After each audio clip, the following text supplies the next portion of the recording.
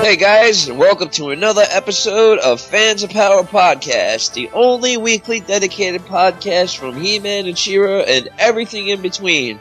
I'm Brian Ozone, and I'm here with my guys, like always, Tyler Baker and Joe Amato. Hey guys, what's going on? What's new? And what's going on? How are you? Good. I suggest everybody either going to their local Hallmark store or going online. You can finally get a He-Man ornament. After all these years, we finally have one. And yeah, I actually bought my. I set my my phone to remind me months ago when they announced it, and I actually bought mine on Hallmark.com. So I bought two, and they're on their way. So I can put one on the tree, and I put one in my He-Man room. Perfect. So everybody can get their ornament. Yes. I know Tyler's probably going to get one. He's probably going to alter it to become Lizard Man with a little bit of sculpting and painting. Isn't that what you're going to do? Put a little face in its stomach for Dial-A-Mug. Now that if we get a Dial-A-Mug revealed by Super 7, I'd have to make that the star of my tree from now on. The star? The star of my tree, which I've got like a multicolored star I bought at Target 4 years ago, and I would be more than happy to put Dial-A-Mug with his arms out with his evil smile smiling, Dude, on top of my Christmas tree. When I'm at New York Comic Con, and if they reveal Dial-A-Mug, I will take it and I will put it on one of those pigeons, those pigeon birds, whatever. What were they called? Messenger birds. Yeah. And it will directly come to you.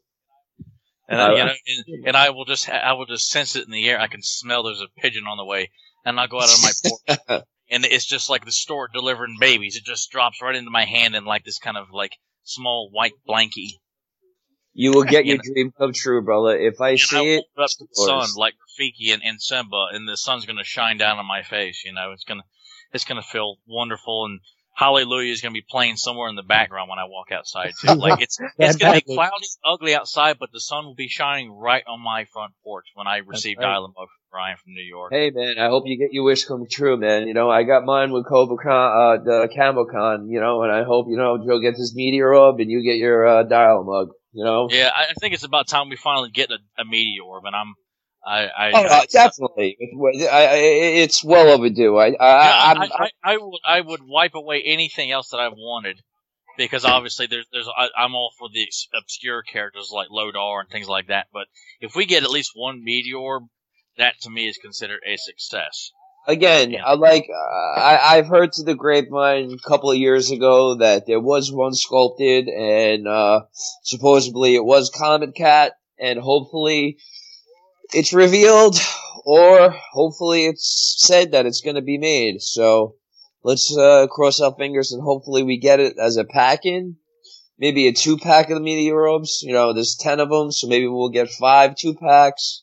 I'd like to have Gorilla and Comet Cat in the same, or Crocobite. Those would be Crocobite, Joe? Oh, well, it's Crocobite. That's one of them, yes. I thought. Yeah. I'd prefer to have Crocobite or Gorilla if they make another one besides Comet Cat. But that, or God willing, a Spider and Azrog 2-pack. You're gonna keep pulling for them too. Again, more characters that would be great. When you get your Lizard Man, there's always another version of Lizard Man that you desperately want. Azrog and Spider and Dial-A-Mug. It just keeps going and going and going there. So there's always Oh, by the way, a dream has been fulfilled to finally have Night Stalker on the shelf with Jitsu riding in the cockpit. Oh, how cool is his neck articulation? When I opened that up and saw all the articulation in his neck, I've got him, kind of up in the air, kind of leaning back with his neck kind of tilted up at an angle, and it is. I cannot tell. I rearranged my entire Evil Warrior shelf just for Jitsu and Night Stalker, and it is to quote a very popular movie. You will never find a more beautiful hive of scum and villainy than what's sitting on my shelf right now. I tweaked it a little bit there. So forgive me, Sir Alec Guinness. They knocked it out of the park with that articulation. I mean, I was really thrilled with the neck articulation. It's something. I knew they would do a good job, but I mean, they really did a great job with that neck articulation. I mean, it is really, really nice. It's With something. that being said, though, we must have Stridor. So Super 7, make it happen. Throw it together here. What? Well, it's just a paint job, basically, so it's definitely on its way. I figure next year we'll have them. Yeah, hopefully so are you guys using the mask for Night Stalker or no mask? It looks good, but I have to go with the traditional look because Stridor wears the mask, Night Stalker doesn't. It looks good, but as of right now, no, I'm not using the mask. Well, I have my mask on, but I have yet to rearrange my my Evil Warriors stage or whatever you want to call it, and I have yet to put Jitsu in it. Waiting for the perfect moment for that because it's going to be grand, spectacular, you know. I really wish Super 7 would give us like some backgrounds for our figures, you know, like either Filmation inspired, YP inspired, or even like mini comic inspired. You know, something like an interior of Snake Mountain, and a website called ToyStages.com. They do that, but I would love to have a backdrop of the Filmation Snake Mountain. That's something that disappointed me. I mean, as much as I'm not a fan of what Scott did with all the bios, I mean, it was cool to read, but I mean, I don't understand why Mattel dropped the bios on all the figures lately. What does that have to do with what I was talking about, Brian? Well, you said bios. I did not say bios. I said backgrounds. Well, it's the same thing. I mean, it's yes. Words on the back of a card are clearly the same thing as a Filmation style Snake Mountain for the background. I mean, he didn't. Yeah, Brian. He didn't mean like a background for a character, like their backstory. He meant like background images. That's what he meant. Oh yeah, well that's cool too. Yeah. It's just like Brian, what are you doing? It happens. Well, lapse in judgment, guys. Brian is just finding some reason to slam the bios. Like I can understand that. No, I mean, listen. I'd imagine like Brian's Scott's not around to destroy him, so I mean, it would definitely be fun to read him, but you know, whatever. But yeah, great figure, great figure, and General Sundar with those 3 extra heads, amazing. I mean, when they come out with the single-carded Horde Trooper, man, they better make 1 million of them because there's going to be so many people. It's going to want more and more. Raise the price, man, because I can't afford to pay $40 or $30. Yeah, I know. For a single Horde Trooper, you know, I that's what broke my heart the first time they came around. I was like, I could only afford one, and I just wanted to cry. Yeah. Because this stuff always comes out so close. All the good stuff always comes out so close to Christmas time. Christmas, right. Why can't all this stuff come out like in the middle of summer or in April or March? Isn't the Roton supposed to Roton? Whatever. Sorry, whatever. However you say it, Roton. Isn't that coming out in Christmas time too? I mean, that's going to be like a December because I think the only thing we're getting in December is Clawful Filmation. That's it. So November we're getting the Roton and Skelcon. And I think Tuscador's due out in October, I think, along with Filmation. But I mean, even still, like, you know, like November's still Christmas season. Like, you're still buying gifts. You know what I mean? Like, well, you start, but it's as long as it's not like Castle Grayskull where it comes out. $300 price tag. Yeah. I mean, it's just like you might as well just went outside and hanged yourself. I know. Well, at least that was painful. Sure most people had like no issues like Brian does, but sorry. But yeah, no. Get that Ozone cash, that Ozone money. He can get everything he wants. You know, there's some poor people like me. I can't afford nothing. So Brian, remember, you got good friends out there, and you're talking about Christmas and being in the Christmas spirit and giving. You always remember you got a good friend, Joe. Man, he'll take any figure. You go ahead. Remember that. Put me on the list. Picture like Brian is like Scrooge McDuck, and then Joe is like Damon Wayans playing the bum on In Living Color. You know, the guy with the carrying like the big jar of pickle juice. The juice. Hey man, let me show you this. You know. Yeah. He'll take any figure from Scrooge McBrien there. That's right. Well, beyond these figures, fans, if you can bear with us for 1 minute and 39 seconds, we got a voicemail, I think, from Roboto or his long lost cousin or something. You guys you have to hear this. Here's the recent viewer voicemail we got. And then I think we're going to try to reply to it as best as we can. So here we go. Let's listen. Hey Hey guys, how you doing? My name is Levi, and she's National English, and I'm hoping that she was 7 introduces some 87 movie figures, such as Card, God, Skeletor, He-Man, just Cheese, some Germans, and the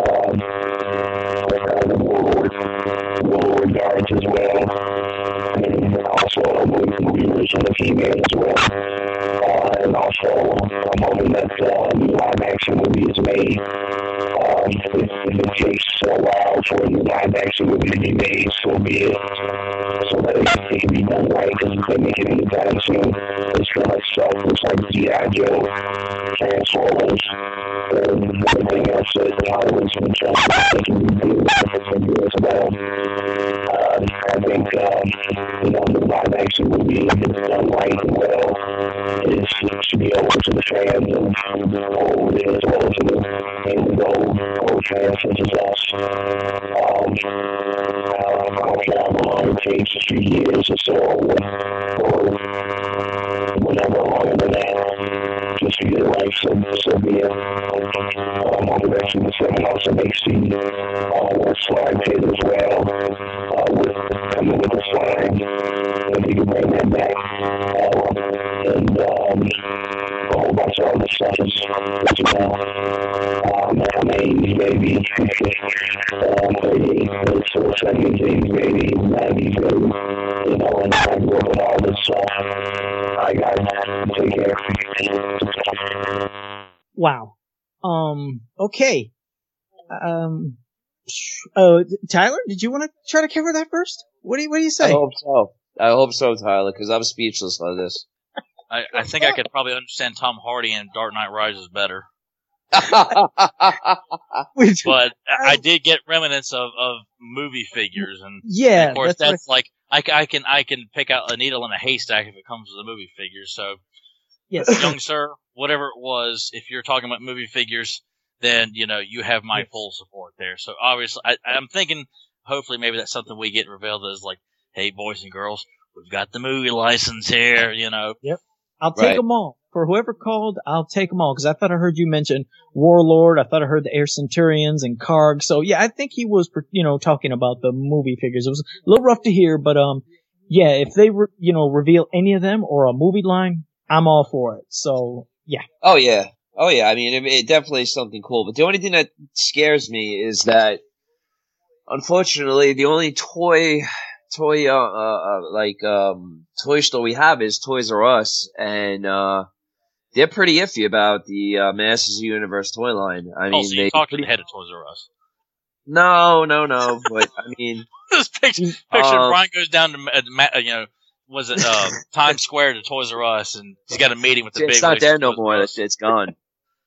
Oh, it is. Oh well, there that went. It's like send Mr. Ozone in here.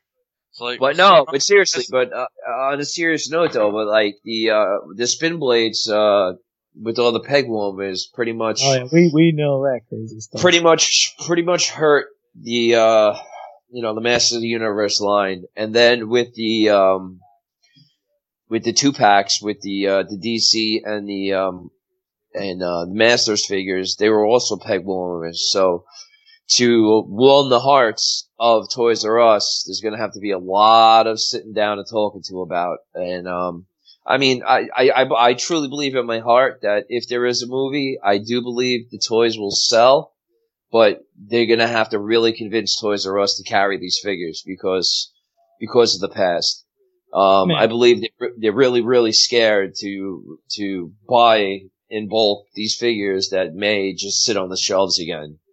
I think they'll do it though. I think that I'll have faith in them because I hope they do too. I mean, I honestly hope they do, but it's just looking at their perspective, it may not happen. For the fact is that they don't want to waste space on something that may not sell. I mean, I don't think they're that concerned about that. You go down any Toys R Us and look at the majority of the crap that they're selling now. Yeah, I don't think they're really going to be too concerned of a brand new look of He-Man to put to dedicate a small. I blame Mattel for an expensive item that was disproportionate with the DC figure. It was stupid. It was a good idea, but a bad execution. And I'd say by the people who are running Toys R Us right now probably don't even remember the 2002 He-Man toy line. I hope not. Well, you know, I do believe that if the movie comes out, it's done well, it does good, the toys will sell. But I look at how poorly movie toys sell, and they don't work, and I feel like a line I think a line that's just strictly He-Man related could probably sell a lot better than something that's related to the movie. I mean, look, how many superhero movies have come out in the last couple of years, and from Batman to Spider-Man, Superman to Avengers. I mean, they're all like clearance figures. Everything from Spider-Man to Batman to Thor to Captain America to Superman is just it almost feels like it would have to be lightning in the bottle. I think it would only be really good with us. Can I come flying in? Let me tell you something. I got an O on my chest. It don't stand for Oracle. It's for Optimistic Joe. I have faith in it. I have faith that if these figures would come out, I know that the fans would just go in there in droves to go buy them. Because here's a little thing. Well, the fans it's not much. Sure. Yeah. Now here's the thing. It's not much, but it's still something.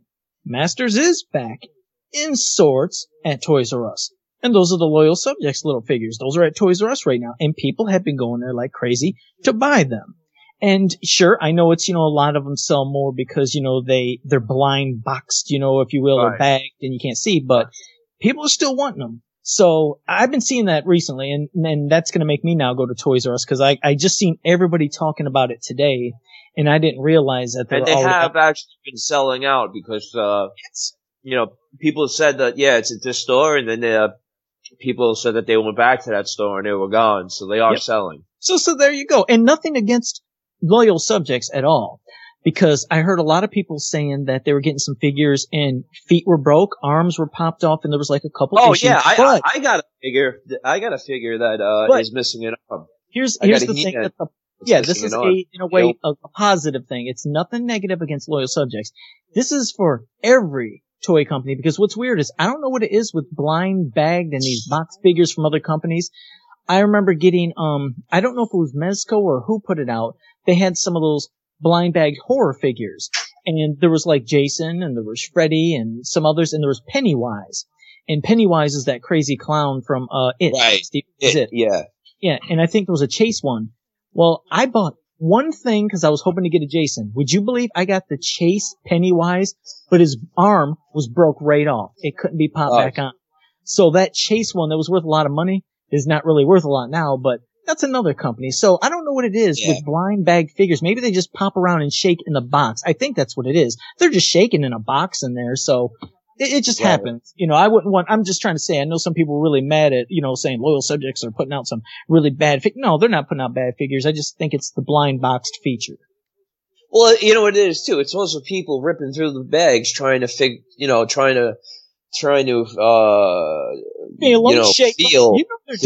who's in it, because, I mean, you can definitely tell Evil Lynn from someone else because of a headdress and stuff like that, but, but things happen too. Like, I got a He-Man in a blind bag and he's missing an arm, so I wrote to them and, they're gonna send me a whole new He-Man. So. And that's cool of them to do that. That's really cool of them to do that. Yeah, they just said take a picture, send it to them, and I did, and, they owe me. I got He-Man, Trapjaw, and, Beastman, and they're really cool figures. They're actually really, really cool, and Thundercats is supposed to hit in November, so there you go again with another cross line, so it's pretty cool, to have them again, so. Okay.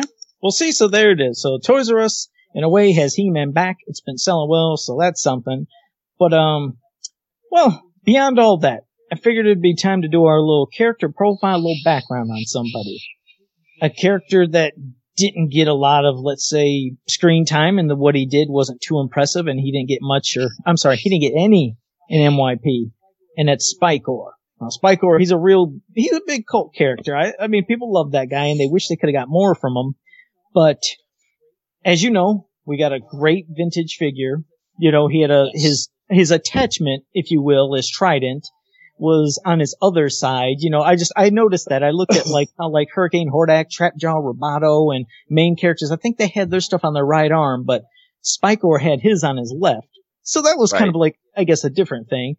But I mean, that was, like I said, a good character in toy form. Then he, unfortunately, in Filmation, I'm going to pass. I'll tell you what, Brian, let me pass it to you because I want to see what you think of not only just Filmation, but other thoughts on Spiker. Go ahead, Brian. You go ahead because I know I can keep All right. Well, I think like the Filmation version of Spyco was kind of goofy. To me, he could have been a really scary character. I mean, just looking at him, I mean, he's treacherous. He's got spikes everywhere. I mean, he's a walking weapon besides his trident. I mean, you get a headbutt from him, you're getting spiked, by 3-5 different spikes. Right.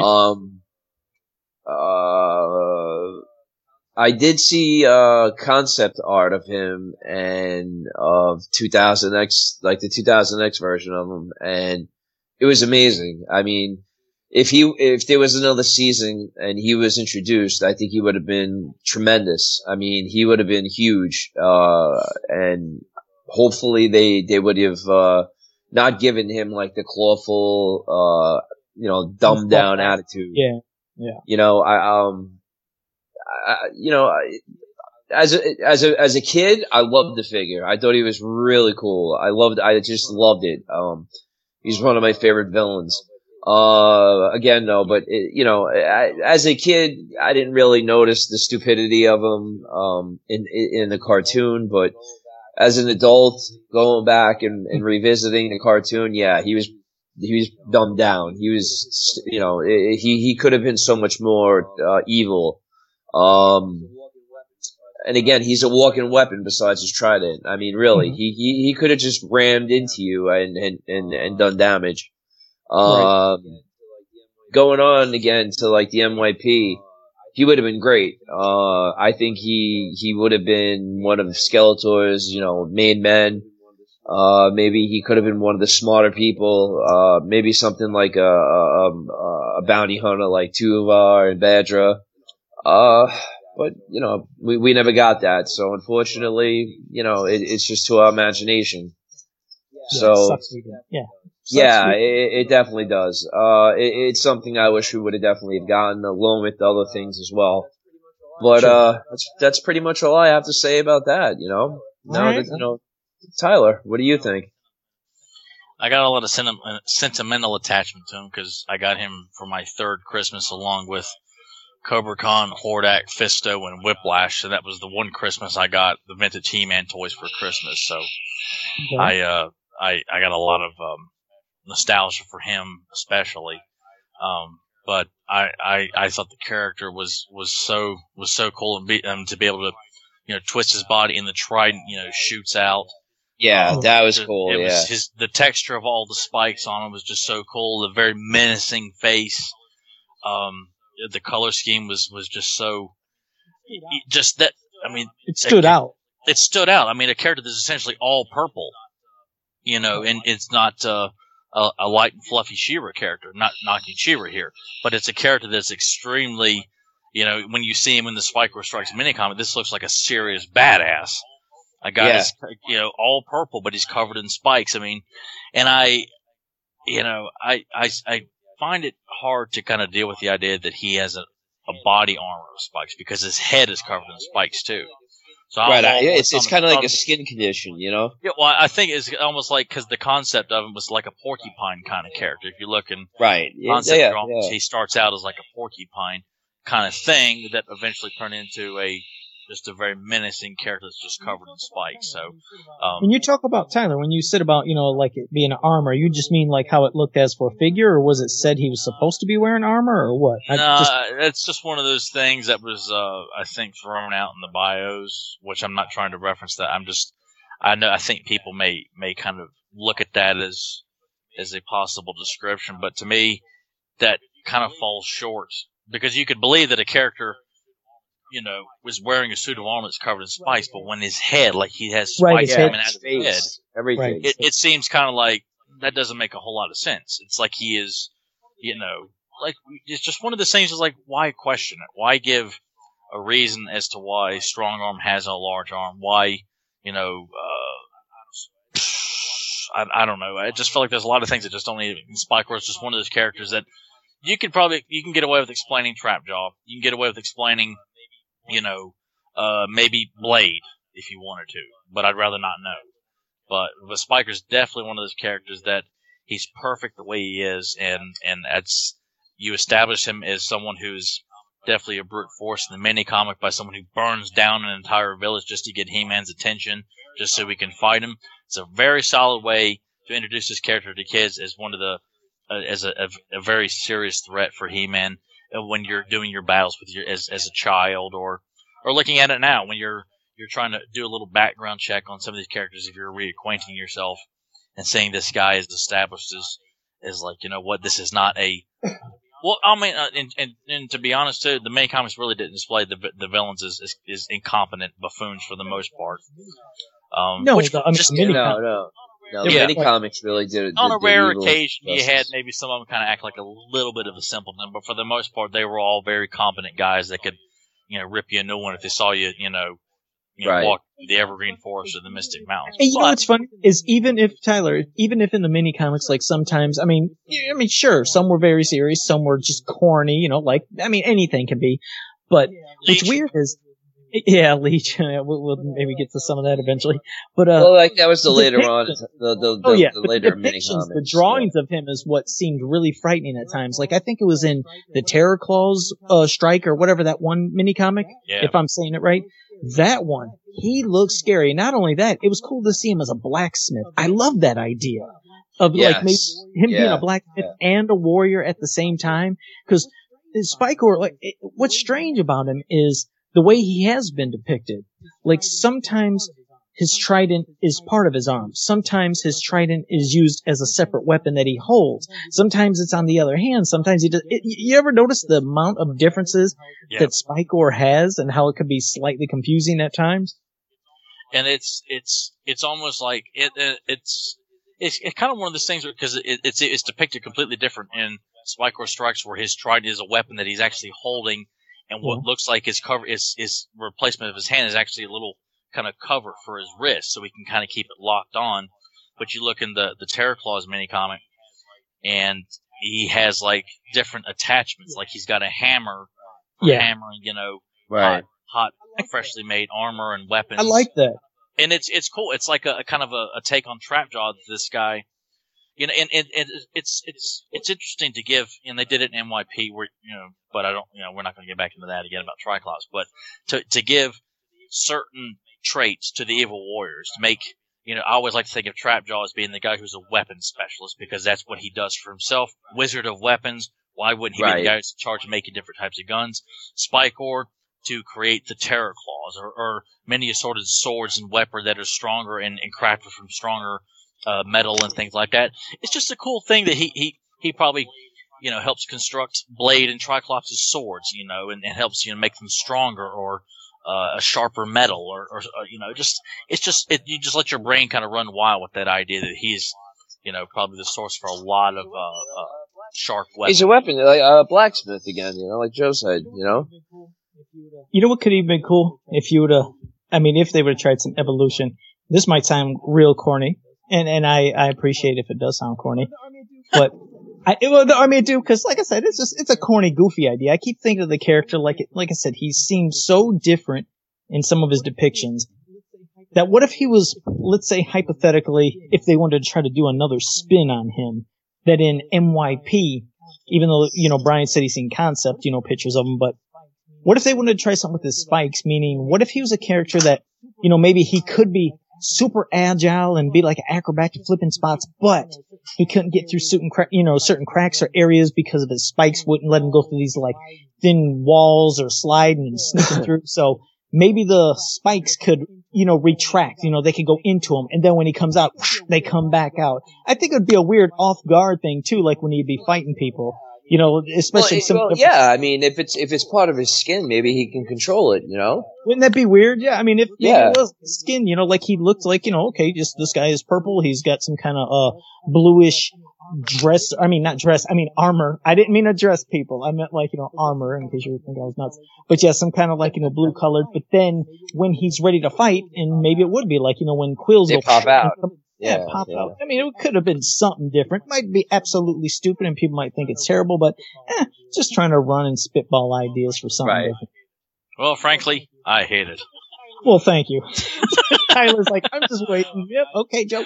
No. I mean, I almost felt like it could be written, if you're doing a story with the character. And I mean, if they went that way, that's fine. I mean, I wouldn't dispute that at all. And I mean, I could also see it as being like his Achilles heel. That, I mean, it's depicted in Spycore Strikes where He-Man grabs him by the feet and swings him at a tree, and he's stuck. Exactly. Yeah. So yeah, I could see that his strongest trait could also be his biggest weakness, and if they didn't go that route, I could see that being like one of those things where if you can, because I could see it in MYP because he's definitely drawn as a very hulkish character. Like you don't. Yeah. I can't see him as someone who would be doing mechanic weapon twirls and all that other nonsense and flipping through the air like King Randor did. Dear God. Yeah, no. He's too big of a character. Like a big battering ram character. Someone that could tear a tree apart with one slash of his trident, would love to just grab a hold of you and just give you a bear hug that would, obviously, hurt you. Or just like Brian said, you just been spiked, sucker.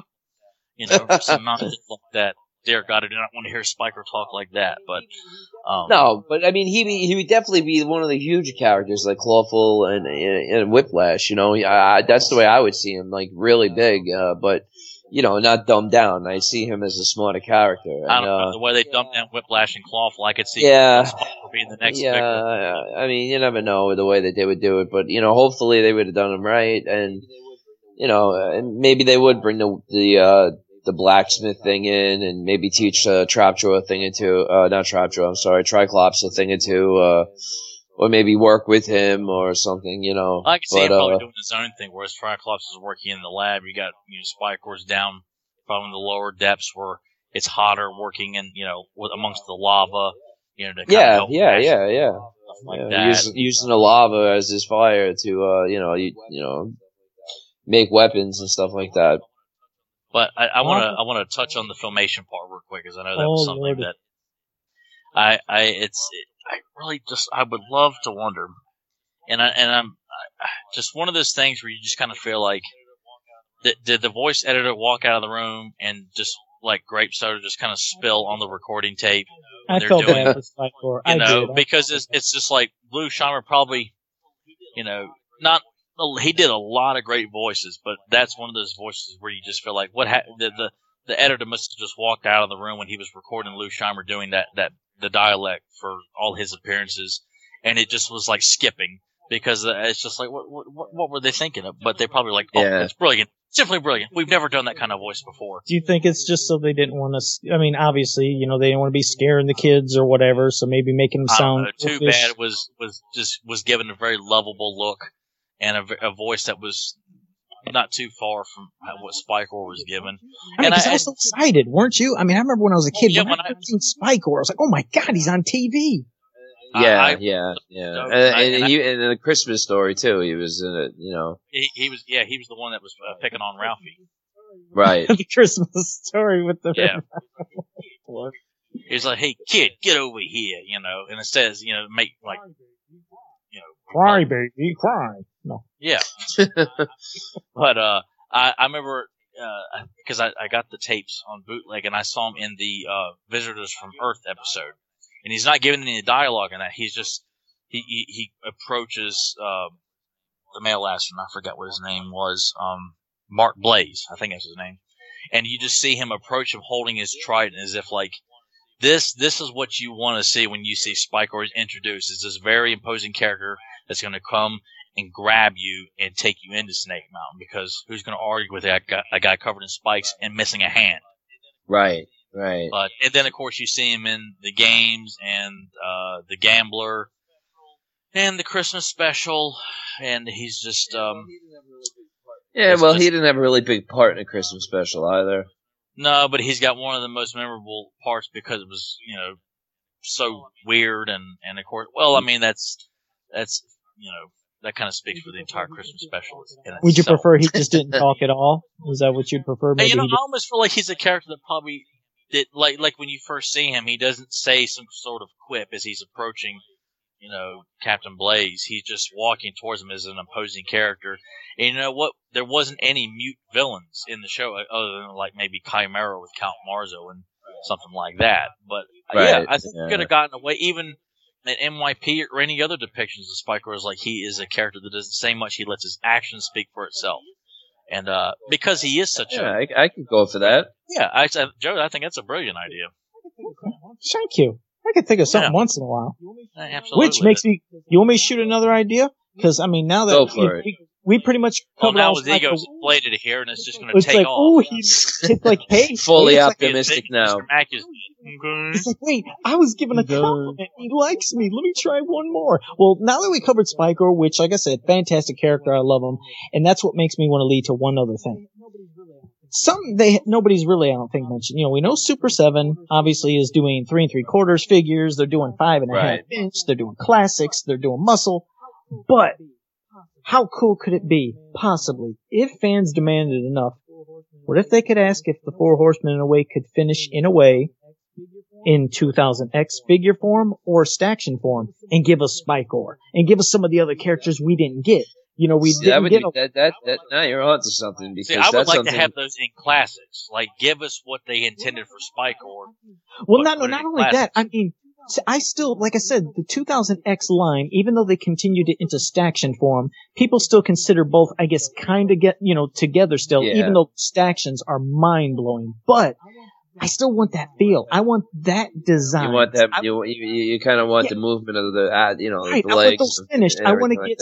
I want Scare Glow. I want to have Spycore. I want to have some of those characters. Obviously, Rotar, Twistoid, whatever characters we didn't get to finish for that 2000X figure / into staction line. I think that could be fantastic if it could be done. Will it be done? Honestly, I would love to get the Horde Armor He-Man, man. That artwork is amazing. That's something I would love to get. I wanted that Jitsu so bad, man. I would have still loved to have gotten Jitsu. Yeah, with the ponytail intact. Yeah, and the nice kind of pointy beard and the massive hand. Just a I love that. I love it. I love it. Yeah, I mean, yeah, I think because honestly, I had to pick between the two. I'd rather go with the staction form because I feel like you could throw in a lot more attention to detail. Because I mean, all of us going to be putting them on the shelf to be sitting there anyway, you know. And I mean, well, here's the thing: is like, let's say they, did them in that type of detail staction form, but if they wanted to give slight posability, because they had, obviously no posability for the stactions, but if they give them a little bit, it's just. Because to me, those are still my favorites, are the stactions. I love it. Like you said, Jitsu was just mind-blowing. I felt so bad for everybody that was getting broken ponytails, because I have mine on the bottom shelf, and I have stuff kind of like in front of his feet, because I don't want the risk of mine having a broken ponytail. That freaks me out after hearing of the amount of poor ponytails that broke. Yeah. Coffee agrees. No, that wasn't Coffee. That was Brian. That was Munson. Munson agreed with you guys. Okay, so that's my quick side rant. That's my quick side rant. He's named after Thurman Munson, number 15 in the Yankees. Oh, okay. As soon as I get Munson out here, then it's like... that's what everybody says. King. But yeah, that's my side rant. So if you want, we can go to commercial, and then we come back, do another quick covering of something, but I had to do my side rant. Yeah, that's fine. Let's go to commercial. You're listening to a podcast from PopCultureNetwork.com. All right, guys, we're back from break, and we're going to do... Joe's got something in store for us. Joe, take it away, buddy. I wanted to talk about a Filmation episode that maybe many people don't talk about, and that's Quest for the Sword. Now, of course, I'm not going to go through the whole entire thing. Bit by bit, we can say stuff, but this is an episode as a kid. Yeah, there was parts I liked. And then there was parts that just kind of irritated me. And that was even as, shut up, Tyler.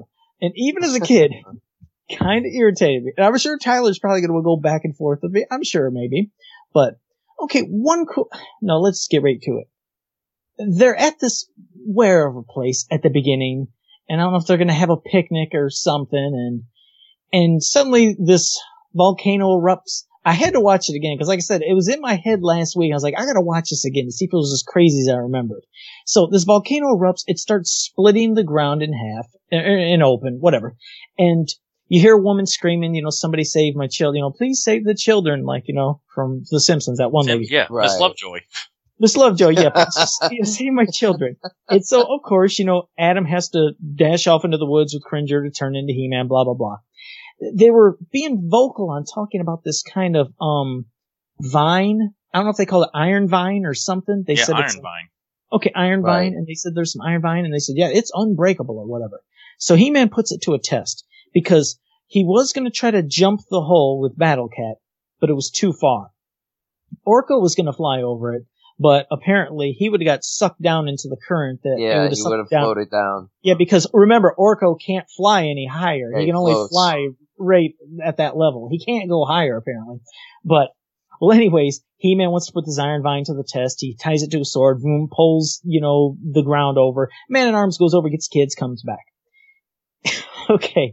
And so then He-Man loses control of the Iron Vine, loses grip, and the sword, and the ground opens up, and he loses it. So this is when He-Man says, let me get the Wind Raider to go get the sword. Because the sword then was taken by a big rock creature. This is where you see the rock creatures, Raybar, and some other one with some crazy teeth. Toga. I think it's Togar. Togar. You're right. Yeah. Togar. Okay. So He-Man's like, let me get the Wind Raider to go across. Okay. Why didn't you just use that Wind Raider at the beginning? Why didn't you just use the Wind Raider to go over and get the kids? Why did you have to go through this whole theatrics and everything? So this is what I mean. Later, there's a part that sure is cool, but the whole part of how it got to it as a kid, and I still haven't changed my opinion as an adult, it drove me nuts. Like I said, why waste all that time? Right, why waste all the time? Right. So then here's the other thing. Raybar, whatever, and Togar, Raybar gets the sword and goes into his hole or whatever, and these rocks fall and block the entrance. He-Man grabs sword. Yeah, exactly. He-Man gets one of the rocks, moves it, and then more rocks come down. And he's like, I won't be able to get through all those rocks, or whatever they said. They said, let's go back and get the battle ram. So they go back to the palace to get the battle ram. Ram Man's there, and of course wants to go with them. They arrive with the battle ram. But, Ram Man decides to smash into the rocks. He does it, I think, 3 times and it opens. Well, here's 2 things. One, He-Man couldn't have punched that? How many times have we seen He-Man punch a rock, punch a mile thick steel, everything? But you can't punch these rocks, but Ram Man can go through it. And also, you went through all this trouble to bring the battle ram for nothing. The battle ram, it didn't even do nothing. I was like, why did you bring this? What, just to, was that product placement? Like they show the battle ram? Yeah, it drove me bonkers. But then it got to parts where when they were down there, you seen about Raybar thinking, Raybar have sword, Raybar leader, sword powerful. And then Togar gets Man-at-Arms' pistol or laser pistol. And, cause they think, that makes them powerful. Well, after they caused some destruction that was gonna make the place collapse in on them, He-Man grabs this, one pillar or whatever to hold it, a support beam. And then Togar and them had to help Man-at-Arms push this one rock underneath to save the day. And then they realized, we don't need these weapons to be a leader, which that was a cool message. And they threw the sword and that pistol into a bottomless pit. And then it was bottomless. There was nothing He-Man could do. So now He-Man really was freaked out with this thought of there is no more Prince Adam. It's you can see the scare in his eyes, Yeah, and they played that frightful music. It's just going to be He-Man and Battle Cat now. Well, at the end, you find out, Orko also looked at that pit, thought there might have been magic that would enhance him or something. Well, they didn't pay attention to Orko. Orko apparently was supposed to went down that pit, and on his way flying up, he got He-Man, so it saved the day. So, those are cool moments. But the moments that drove me nuts, Tyler, I know you've been holding and biting your tongue, and fans out there, I apologize for rambling. I had to do it, but now I want Tyler, make me make sense out of it, because it drove me bonkers. I know, yes, that's how they had to write it, but I wish they could have wrote a different way, because it drove me nuts. Go. Sorry. Okay, people do realize this is coming from a guy who would probably never, ever dispute the illogical moments in horror movies, particularly Friday the 13th movies. Now, I certainly wouldn't do that, but here is, Rotten Amato is trying to tear this story apart, asking for, where is the logic here, people? Well, why do you use the Wind Raider? When people are not using telephones or going straight to the police or just getting the hell out of Crystal Lake and all these other things. Because we wouldn't have a movie. We would not have Jason doing what he does best. But Joe finds it more satisfying to come to my house. Jamie Lee Curtis was down there. And start, bringing this garbage to my doorstep and telling me to deal with it here. Well, I'm going to take this bag of rotten tomatoes here, and I'm going to beat him over the head with it. Rotten tomatoes. All right. Attack of the rotten tomatoes. About the whole, why wasn't he using the Wind Raider here, people? Part of that is to, like, we can't have this massive hole inside, people are going to, get killed. It's going to be a dangerous thing. He's also trying to bring the two pieces of land back together. And of course then they start coming back together when he's trying to keep it apart so they can get the sword and everything. But, Tyler, you know what I got out of it? I'll tell you what I got out of it. He-Man figured this is what it was. My sword is more important than them kids. I would take the Wind Raider to go get my sword, but for the kids, I will risk this crazy rope and pulling and maybe them falling to their death. I'm not going to use the Wind Raider for them, but I'm going to use it for my sword. That's what it is. He-Man's terrible. Terrible man. He's trying to keep the ground from going any further apart there, Amato. But there's, good. Go ahead. I see it as he had to get a sword too. Here. What's that? I see it as he had to get a sword too, because he knew he had to be transformed back to Prince Adam. Because if not, there'd be a lot of explaining to do. Well, as a kid, to me, it was all about the power sword, which this episode pissed me off as a child because I'm thinking, this rock creature's got He-Man's sword. And I was just like, right. Ah! I love those rock creatures, by the way. Man, it's Super 7, give us a Ray bar, because that character was that character that was model a giant figure. That'd fun. be sweet.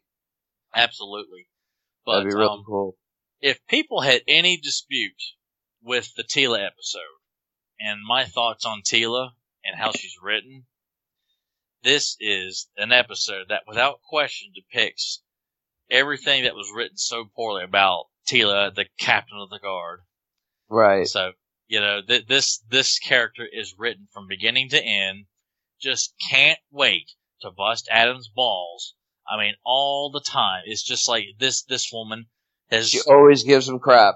I mean, this is the probably the best example, because the entire episode she has written is that she just can't wait to humiliate and embarrass and tell off Adam. It's just like, lady, it's like, what are you in 5th grade here?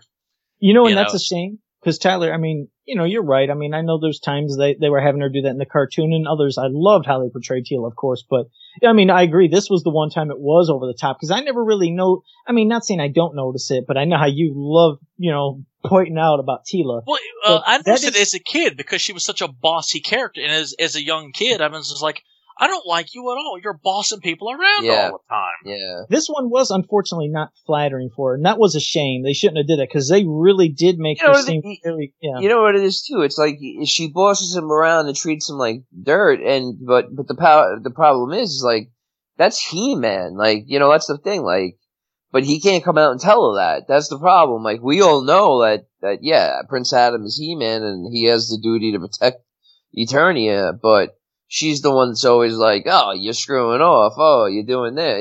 You should be doing this. So blah, blah, blah. And, I didn't even pay attention to that, though. What's strange is in this episode, there were so many of the other things I didn't notice. I know Tyler, he has T-LAR. That's his radar. He picks up on that. Yeah, my T-LAR is, on high alert. Exactly. The T-LAR is on high alert. I like that word.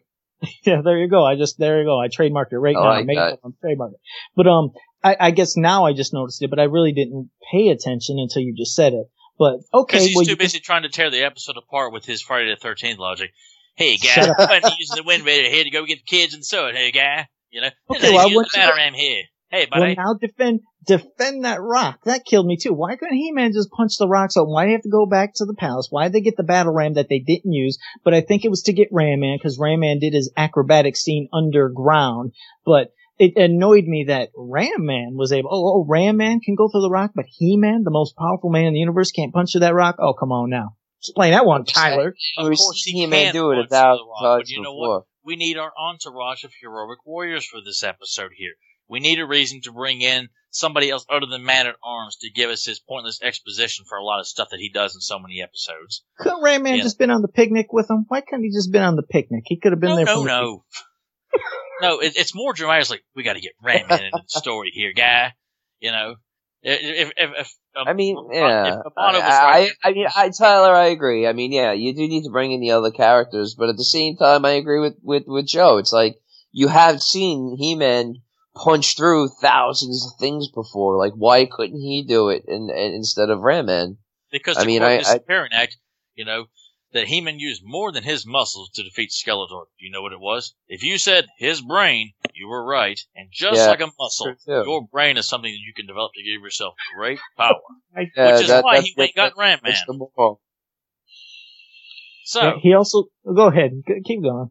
No, I you know what? I think I'm getting just wrapped up in the moment here. I just, it's a fun episode, and Joe it did get fun. Yeah.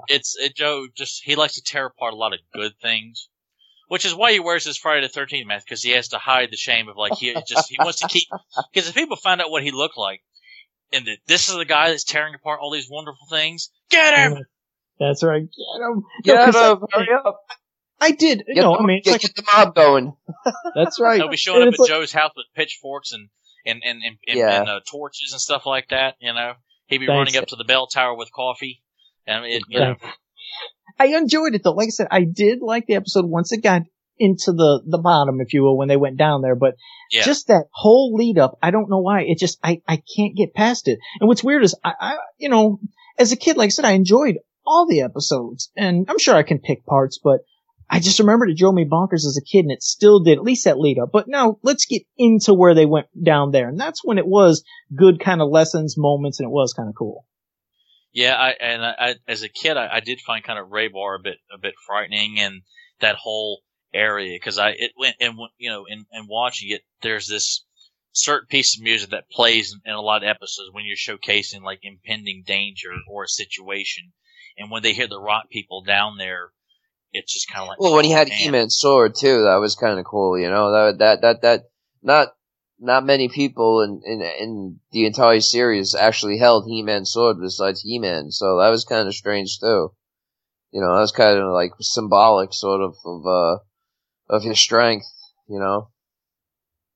Yeah, and, I just kind of, the rock creatures themselves I thought were designed pretty good, like very, you know, I thought they were very odd looking, but also you felt very sorry for them too, you know. And it was just kind of one of those things where you just kind of, it's fun to see a lot more of Eternia, other than just kind of random people here and random person here. You've got people below, you know, if you want to even call it Subternia, so to speak, in the Filmation style there, that there's a clan of rock people that live down there that are very, peaceful, kind of Neanderthal-like, but they don't know, they're shown from the earth. They really don't know the right from wrong, you know? Yeah. It's interesting, you know, that they have personality, that they don't really, but obviously they come out and about and see how people are acting, because they quickly see, you know, this sword is what, like, you know, it's something that Man at Arms mentioned. He's probably seen people like Skeletor using weapons as a sign of, like, you know, I'm a leader, I'm the baddest in the world, guy, you know, by holding something like that. And obviously, Togar, I swear, if I go back and rewatch this episode, his name's Toga and not Togar. I'm gonna say Togar. Here, wait, hold up. I will quote that I'm saying his name is Togar, and if I'm wrong, remember, everybody, you can just come out on me. Don't do it to Tyler, but I'm for sure it's Togar, not Toga. But if it's Toga, no, not like Toga, like Toga, like John Belushi Toga, but I think it is Togar. Yeah, I think it is Togar too. Yeah, and you're right though. I mean, they're a peaceful race of people. They even draw on the walls and stuff like these lighthearted pictures. And they were, like you said, they were frightened when Raybar had the weapon. They don't want that, you know, kind of leader or that kind of like anger. Plus, Raybar's got fangs, dude. What's that? He's you know, for a rock creature, he's got fangs, man. He's quite vicious looking. Yeah. It just, his initial design makes him look frightening when He-Man and him were kind of duking it out. I just thought he was kind of a creepy character. Only in that episode, not when I saw the same rock creature rise out of the lava in Evelyn's plot, and then you see him again as like a sand demon, I think, in Temple of the Sun. Yeah, he's popped up quite a bit in different ways. True. Yeah, which is interesting, and it was, I didn't have like an Amano moment like, hey man, they use that same character model in that other episode, and then go to the drawing board trying to figure out where's the logic here.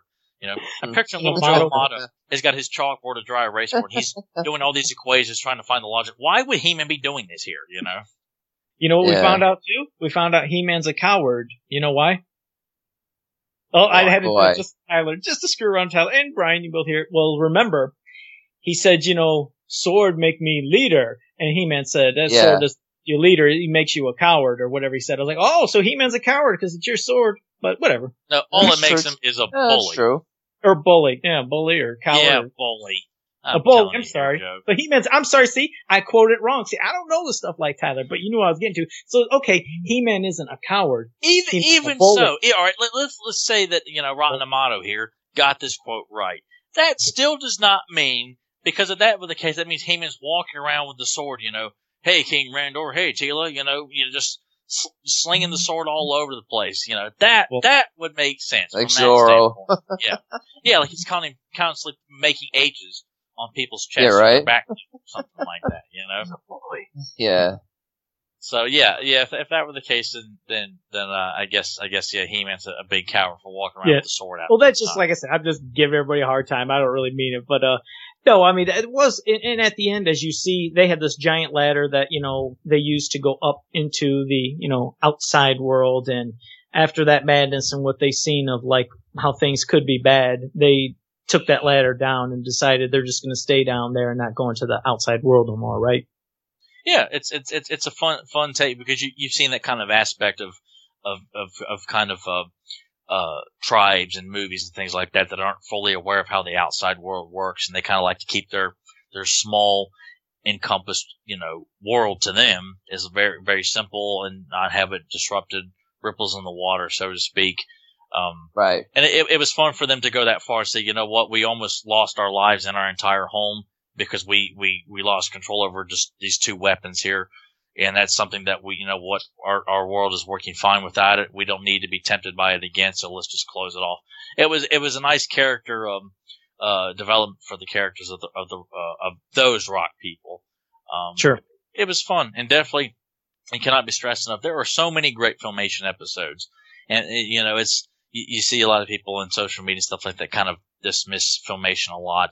Right. And you only see certain episodes just get You gotta watch them all to really there are a lot of stinkers out there. See. It'd be stupid to say they're all great because they certainly aren't. But there's a lot of really good ones. And this is a prime example of something that just nobody ever talks about Quest for the Sword. So it was just so exciting to finally talk about this episode. Because it's a good episode that doesn't feature Skeletor, doesn't feature any other one-shot villains. They're just right. rock creatures and it's just a simple story that apparently Joe just couldn't handle. And that's the thing, because you're right. It didn't need Skeletor. And that Brian supports all these complaints here, and I just want to throw my hands up and just walk. That's right. I'm gonna get all this hate mail. No, that's the thing. You're like, hey Tyler, man, your viewpoints in this episode are stupid. Well, like I said, I did enjoy this episode. I mean, the beginning that led to it, like I said, annoyed me as a kid. It's still, I just can't get past it, and it still irks me a little. But once it got past that and they got in there, I enjoyed it. I mean, it was really good. I mean, it was a good episode. Just the beginning parts I had to always question and nitpick. But can't nitpick. And also, it was a good storyline about, when he had the sword and the other rock creatures were, they would like, they're frightened of violence. Frightened, right. They didn't, you have a weapon, like, weapons are bad or whatnot, so it was a good story. Mm-hmm. Yeah, and it's one of those things, too, where it's like, it's a good message, but it's not beating over your head, as a kid. Right. Like you're being, hey, look at this lesson we're teaching you here. It was weaved into the story and not feel like, you're like, oh man, do we have to learn something while we're watching this here? And so I think fans, they go to watch it, they'll enjoy it. But I mean, if you never have seen it before, I mean, like I say, go ahead and watch it. It's on YouTube, Quest for the Sword, and then see if you think Joe's just nuts with what he said about the beginning, or you might agree. And like I said, because I usually don't nitpick them like that. I really don't. Like, it's just that's the only thing that drove me nuts. Yeah, Mr. O optimistic here. Mr. Optimistic. So well, let's change gears for a second and let's just say that in a couple of days we will finally get that He-Man Thundercats crossover comic. It's coming out October 5th. We're going to talk 4th. about that. When's it coming? I thought it was this 5th. Wednesday because new comics coming out on Wednesdays. Yeah, October 5th. I thought that was the 4th. Is it Today, the 4th? It is the 5th, yeah, because today is. Yeah. there you go. I thought I saw somewhere. Yeah, Brian was right on that one. I thought for some reason I thought I saw the 4th attached. Well, you know what's to funny?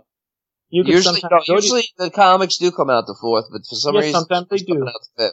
Yeah. Right. Yeah, Comics yes. usually come out on Tuesday, but this one's coming out on Wednesday, so. Brian, Everybody But, and there's Brian, a couple of variant colors too, so. Brian, you gotta lay off the herb, okay? Wednesday is the 5th. And Yeah, that's what I said. Wednesday is always New Comic Book Day. I thought Tuesdays was.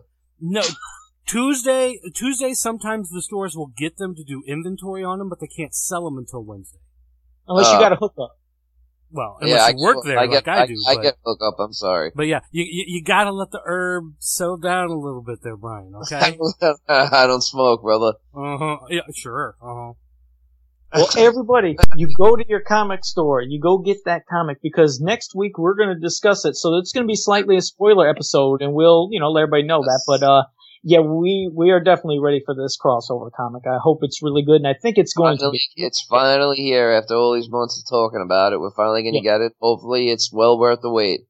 And again, like I said, there's a couple of different variant covers, so if you're good with your comic book shop, make sure you ask to get them because I already did. So I think there's And 3 don't be different going out on covers. Tuesday. Yeah, no, go on Wednesday. I'm going tomorrow. I get the Joe's hookup. going to camp So- out. He's going to camp out on Tuesday. Oh, I don't need to camp out. I'm gonna get the hookup. I'm gonna have that thing early. And I'm not saying which comic book store it is because then they'll get closed down. See, I'm causing public I don't know issues here. So maybe nope. I'm gonna get it Wednesday. I'm not getting it tomorrow. So just wanted to let everybody know about that. And Tyler, why don't you give us your recommendations, buddy? Well, this week, I believe I'm going to recommend Pawns of the Game Master. And I'm not sure what Joe has in mind with his Thundercat comparison with the particular character I know what you're in gonna this do. episode. I don't know what he's got planned, but Okay. I'm sure there's something coming down the pipeline that concerns this episode. But Hmm. it's a real fun episode that has, obviously the 3 henchmen of the Game Master, the Humanoid, Insect Man, and Bear Man. I have to give credit to James Etalk for that because they are not name checked in the episode. So unless you have the script, which I don't, and really nobody knew what their names were, so I have to give him credit for that one. But they are 3 very interesting characters, and that one that people seem to think, it looks like Panthro, but we'll let Joe dig into his feature-length discussion on whatever that might be coming up. But a brilliant episode. Hoping to God we get a Game Master figure at some point, even the 3 henchmen. But it's a fun episode. Is somebody going nuts with their dishes? We can't hear what Tyler's Sorry, I was just getting some ice. Oh, go ahead. But that's my fun recommendation of that. And to finish off the Thundercats recommendation, I'm probably going to have to go with oh shoot, I'm drawing a blank here all of a sudden. You let all the Thundercat fans. Come on. Grief. Some fan you are. Hush. The Thunder Cutter. And I don't, gosh, I've been doing Thundercat recommendations for several months here, but I'm hoping the Thunder Cutter I have not recommended. But even if I have, who cares? It's a fantastic episode anyway because that introduces Hachiman to the series, and we get a good face-off of Lino versus Hachiman the Samurai over the 4-day drop. We get a ninja introduced in this episode, and it's one of those episodes as a kid I thought was like an hour long because it's so rich in its story. Like so much goes on in this 22-minute episode with the introduction of Hachiman, his journey to find Lion-O and destroy him. Lion-O's going to the tree people with to bring a device that warns them of enemies. And then you've got, the battle with the mutants. So there's a lot going on in this episode. If you've not watched the Thundercutter, it's rich and full of story. It's an excellent Thundercat episode. So that will be my send off to help kind of push and promote Thundercats. If people don't already like it already, then I pity you fools. Very good. There you go, Mr. T. All right. Okay. Well, for me, just like always, go to Vintage Obscure Masters of the Universe page on Facebook. Go to Masters and Mythos, Children of Eternia, Descendants of Grayskull, Motu Nation, and Masters of the Universe, the Ultimate Fan Group. That's my new group. And you can check them out. And also go to Fans of Power Facebook page, and of course, fansofpower.com. Alrighty, it's my turn, huh? Go to my page, Masters of the Galaxy. Go to popculturenetwork.com. Go to hemanworld.com. And until next time, guys, rock on. Have a powerful day. I don't puke when I drink. I puke when I don't.